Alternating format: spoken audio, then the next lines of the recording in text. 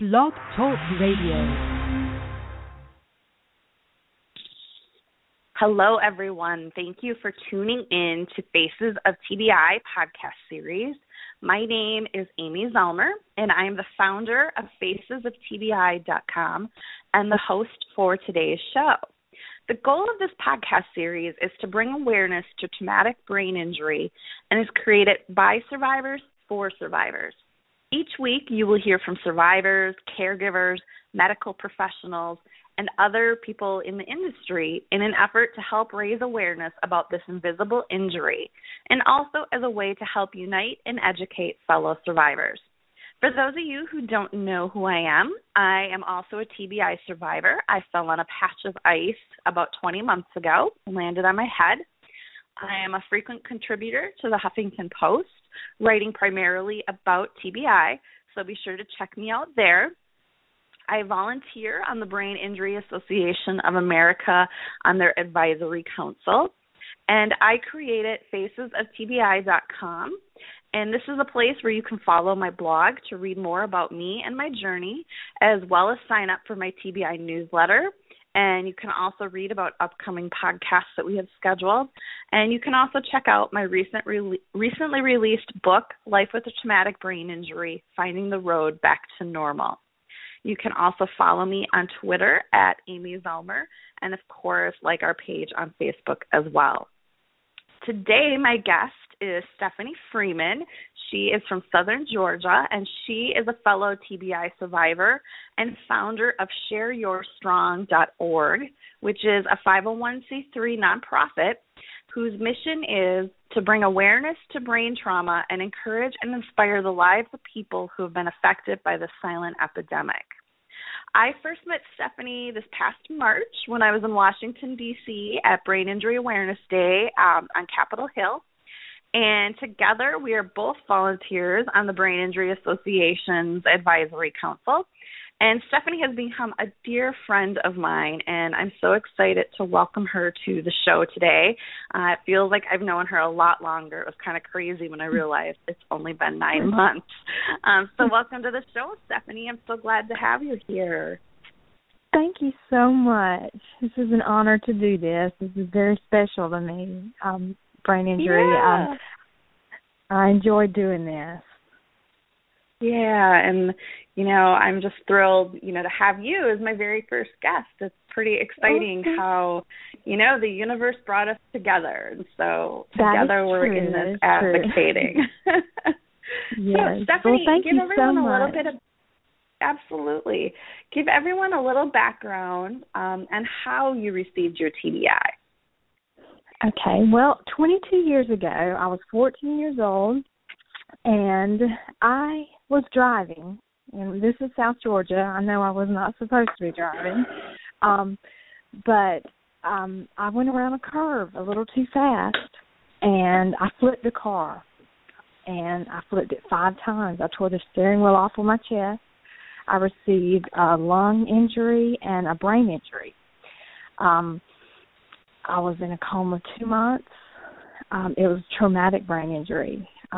Actually, I see the EMS driver who picked me up off of the road that night on June the 4th of 93. I see him often, and he tells me he would not have given me 50 cents for my life that night. It's amazing to see these people that saw me in that shape 22 years ago. But that night, I stayed in a coma for 2 months, and the doctors told my parents, I would not make it through. And I did. I pulled through. Well, I remember the day so clear, every day, and it's like the older I get, this mission just gets more and more important to me because I didn't go through post-traumatic stress after all of this, and I'll get to that in just a second, but it's gotten more and more important to me.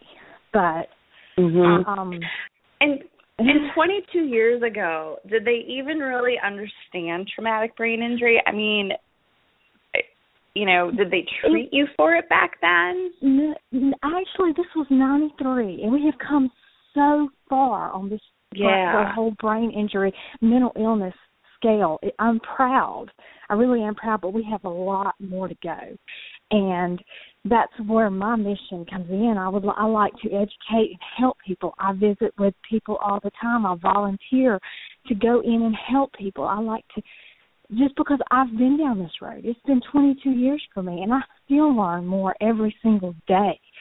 And I got off subject, I'm sorry, but I remember the day I came to in that rehab unit, and I realized who I was, where I was, and I couldn't walk. I was sitting in a wheelchair, and I was in front of a nurse's station, and I looked around me, and I had my head hanging down, and I had spit coming out of my mouth, and I looked around. I was 14 years old at that time. I said, what the heck, I'm sitting in a wheelchair. So I got out of that. I was going to get out of that wheelchair, and I fell flat on my face. And when I speak with children, or anyone, I say that is the day that my life actually began, because I said my life's not going to end up this way. I'm going to walk out of this hospital, even though I heard everyone telling me, you're never going to walk. So I've used that day to drive me all of my life. It drove me out of that hospital, and it has driven me through many marathon finish lines, and it still drives me today. So, Stephanie, they told you would never walk again. And right. How long did it take you to begin walking? Did you actually walk out of the hospital, or did it take you longer than that? I walked out of that hospital on October the 8th of 1993. It took me 2 months of rehabilitation, and I wasn't really steady walking. I had a year of rehab after that. Mm-hmm. But I didn't run for many years later, but it was a whole process that I knew nothing about. Yeah. And when I left that hospital, I'm proud to say I was not on any medication for depression, for anything. And when I left, I wanted to be normal. I was 15 at that time, and I wanted to be like all of the rest of the kids. So I brushed all of my feelings under the rug to be normal like the rest of the kids. Even though I was at a higher frequency, I had experienced something that most people would never live through. Yeah. So I didn't go through post-traumatic stress. Well, in 2013, I went through post-traumatic stress with a vengeance.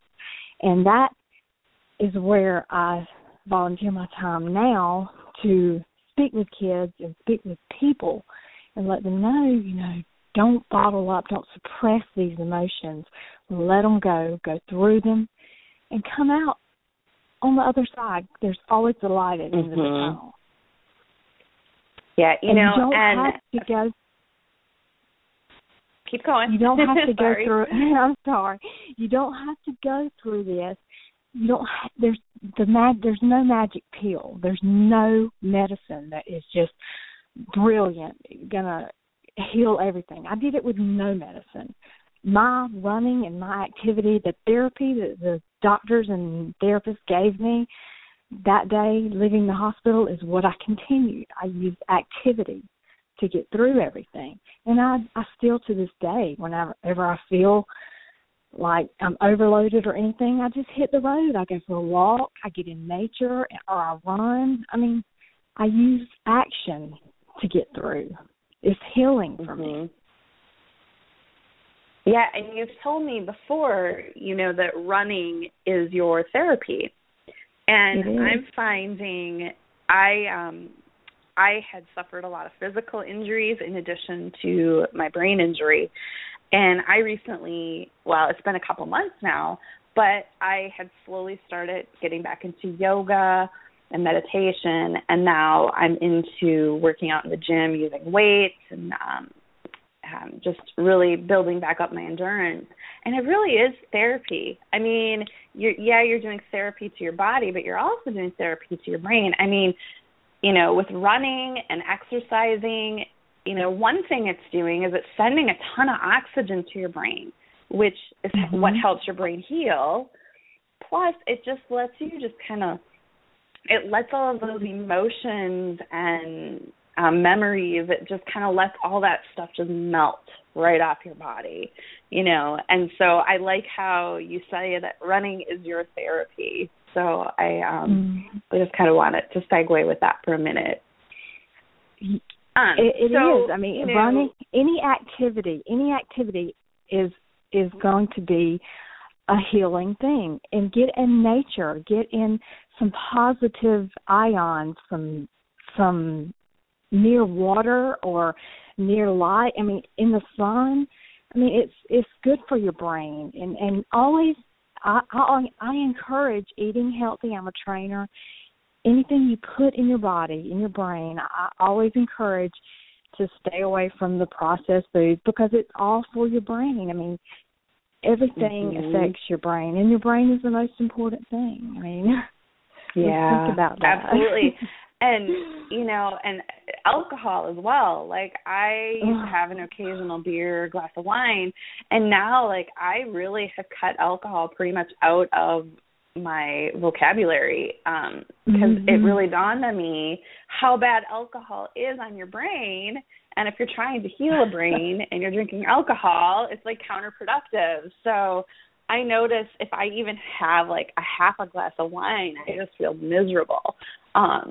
So, you know, just eliminating all those toxic things that have an effect on your brain, you know, like you said, processed food, sugars, which I'm really guilty of sugar, alcohol, and being dormant. I mean, being just like dormant is probably the worst thing you can do for your brain. And I get it. You feel miserable. You're in pain. You hurt. Your head hurts. Maybe you're even dizzy. Like, I know I had a lot of dizziness. But, you know, do what you need to do to get active, because, you know, I just think that's the biggest message to get across is just getting some activity back into your life, getting that oxygen flowing to your brain. So, Stephanie, you talk about, you know, 22 years ago you had an accident. You told you're never going to walk, and then you started running marathons. Tell us a little bit how you went that route, how you kind of started running and then decided to do a marathon. Well, you know, I told you that day that I fell on my face in that hospital. It has driven me all of my life. Well, you know, I continued my therapy, and I didn't run. I did power walking. I went to college. You know, I did this and that, and I got into weightlifting. Well, I'm a little on the OCD side of things, and I blame that on brain injury. Yep. So I jumped into powerlifting. Well, and I'm proud to say, you know, this girl who's laid in a coma for 2 months, she powerlifted, and she squatted 300 pounds. Yeah, and I started putting on a lot of weight because I was eating like a horse. Well, I approached one of my great friends. I'm still good friends with her today. She was a runner. I said, what can I do to shed some of this weight? She said, well, let's hit the road running. I was like, I've never ran, you know. I didn't explain all that to her. So she's probably 10 or 12 years older than me. And she said, okay, let's hit the road running tonight. I was like, okay. You know, but I was really thinking, you know, I can't run. Well, I did. I got out there and I ran with her for 3 miles, and I'd never ran. And I could not get up the next day. I was so sore. But I was also so addicted. I was addicted that day, and I have been running ever since that day. And that was probably 2002 or 3. And after that day, I mean, it just kept going up. I just wanted more and more and more. I had my child in 2006, and I breastfed him for 6 weeks, and then I went to my coach, and I said, I want to train for a marathon. You know, I can do anything at this point. So I wanted the marathon. I did my first marathon in 2006, and I've done 9 since. Wow. On your Instagram, which is it at Share Your Strong? Is that your Instagram name? That's my Instagram, yes. Yeah. So if you follow Stephanie on Instagram, she posts pictures pretty much every day of her run.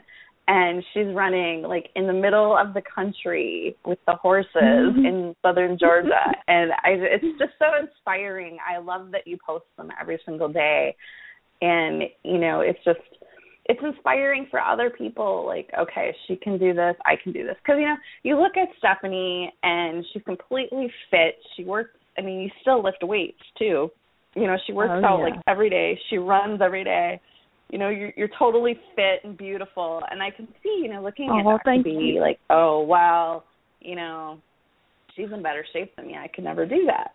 But it's been 22 years since your injury. You've had time, you know, to recover, and the truth of it is anybody, you just have to start somewhere. Like you said, when you started running, you had never ran before, and you were thinking that she was crazy.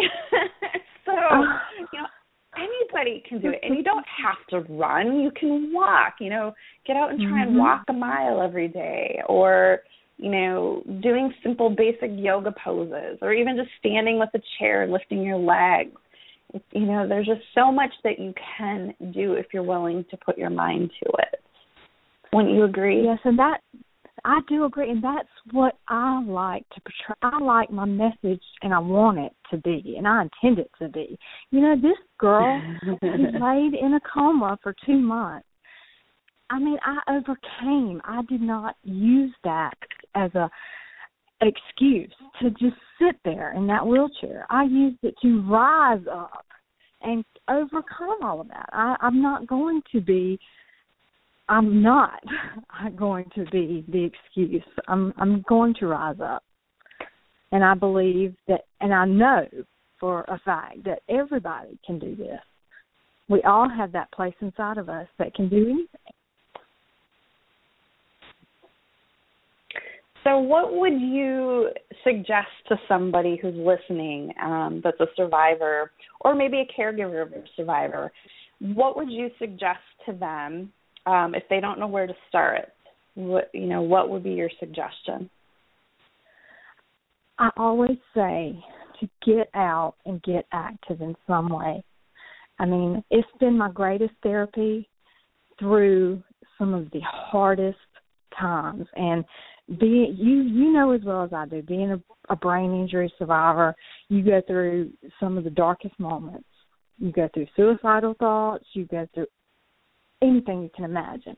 Get outside. Get in the sun. Get active in some way, whether it's a stroll, a run, yoga, anything. Deep breathing is even therapeutic. I mean, the breath is life. Get out. Get active. It's therapy for your soul. Absolutely. And, you know, I totally know from firsthand experience what it's like to reach that really dark place after your traumatic brain injury, and you aren't feeling like you're getting any better, and you actually maybe are getting worse. I know my symptoms got considerably worse about 10 months out before they started getting better. And I totally know what it's like to be in that place. And I started having panic attacks. And, I mean, I had the whole works. It was scary. It was awful. And, you know, it's hard to get into a space where you feel like you can do anything useful. And so I totally know how that feels. And it took me one day just saying, screw this. Like, I'm going to do yoga again, you know?